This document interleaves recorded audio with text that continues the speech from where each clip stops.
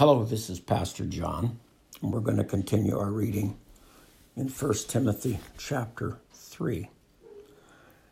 Let's go to the Lord. Father, I thank you, Lord, for all you've done for us in our times of need, as our provider, as the overseer, Holy Spirit, as the strength of our life. And Lord, I lift up your word and ask, Father, that by your Holy Spirit, that your word would be illuminated to us, that we would understand and apply it to our life. And Father, I lift up our world, every human being that was created in your image, who around the world is suffering from some of the very same or even worse than what we in this country are enduring. I thank you, Lord, and I ask that your presence would be carried on this virus, to touch your presence, to be put in front of every human being, and let the virus die, with you, Holy Spirit, remaining. I pray for our leaders of our nation. I pray for our president, for our vice president, for our speaker. I pray, Lord, for wisdom and understanding. I pray, Father God, for balance and unity. I pray, O Lord, for all of our families here, for health and strength, for provision, as we find ourselves many unemployed, perhaps with nothing coming in. I pray, Lord, show yourself mighty through these men, through their families, and through your word. And I love you, Lord, and I thank you. In Jesus' name, amen.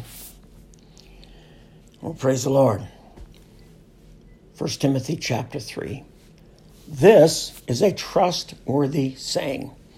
I suppose when something starts out that this is a trustworthy saying, that the saying may be something that we should pay attention to. Here goes. If someone aspires to be an elder, he desires an honorable position. So an elder must be a man whose life is above reproach. He must be faithful to his wife. He must exercise self-control, live wisely, and have a good reputation. He must enjoy having guests in his home, and he must be able to teach. He must not be a heavy drinker or be violent. He must be gentle, not quarrelsome, and not love money. He must manage his own family well, having children who respect and obey him. For if a man cannot manage his own household, how can he take care of God's church? Well, let's take a look at that trustworthy saying.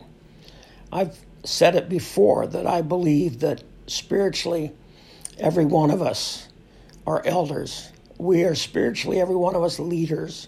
Some more capable and acceptable than others, because of our walk with Christ and how that is portrayed to ourselves, our families, and those around us in the community. But an elder is a man whose life is above reproach, faithful, self-control, of a good reputation, not a heavy drinker nor violent. And I'm thinking that violence and drinking go hand in hand here. So we need again to exercise self-control. Must be able to teach. Must be gentle, not quarrelsome, and not love money. He must manage his own family well, having children who respect and obey him. And I just want to bring to our attention that Paul is laying down a line for men, as he did in the last chapter, regarding women. It is understood by the Word of God that we are trained and brought up and empowered by the Holy Spirit. Here it is. An elder must not be a new believer, because he might become proud and the devil would cause him to fall. Also, people outside the church must speak well of him so that he will not be disgraced and fall into the devil's trap. In the same way, deacons, these are volunteers, workers, many of us who hear this, must be well respected and have integrity. We must not be heavy drinkers nor dishonest with our money. That's good stewards with our money. They must be committed to the mystery of the faith now revealed and must live with a clear conscience. Before they are appointed as deacons, let them be closely examined. If they pass the test, then let them serve as deacons. Let's back up. They must be committed to the mystery of the faith now revealed. This is the birth, death, and resurrection of our Lord and Savior Jesus Christ, who's coming back soon. We have been exposed to the mystery. In the same way, their wives must be respected and not slander others or gossip. They must exercise self-control and be faithful in everything they do. A deacon must be faithful to his wife. He must manage his children and household well. Those who do well as deacons will be rewarded with respect from others and will have increased confidence in their faith in Christ Jesus. Grow in your confidence of who you are in Christ. And lastly, I am writing these things to you now, even though I hope to be with you soon, so that if I am delayed, you will know how people must conduct themselves in the household of God. This is the church of the living God, which is the pillar and foundation of the truth. Without question, this is the great mystery of our faith.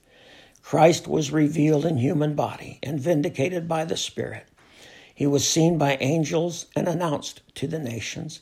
He was believed in throughout the world and taken to heaven in glory. There's the mystery. Christ born, resurrected, and coming again. Father, I thank you for your word. I pray that it penetrate our soul, that we understand and hold fast to the things we believe. I pray for today, for our church, our body, and our community to be wise in our comings and goings. That is to respect the stay-in-place orders, to respect our leaders. Father, bless this house in Jesus' name. Amen.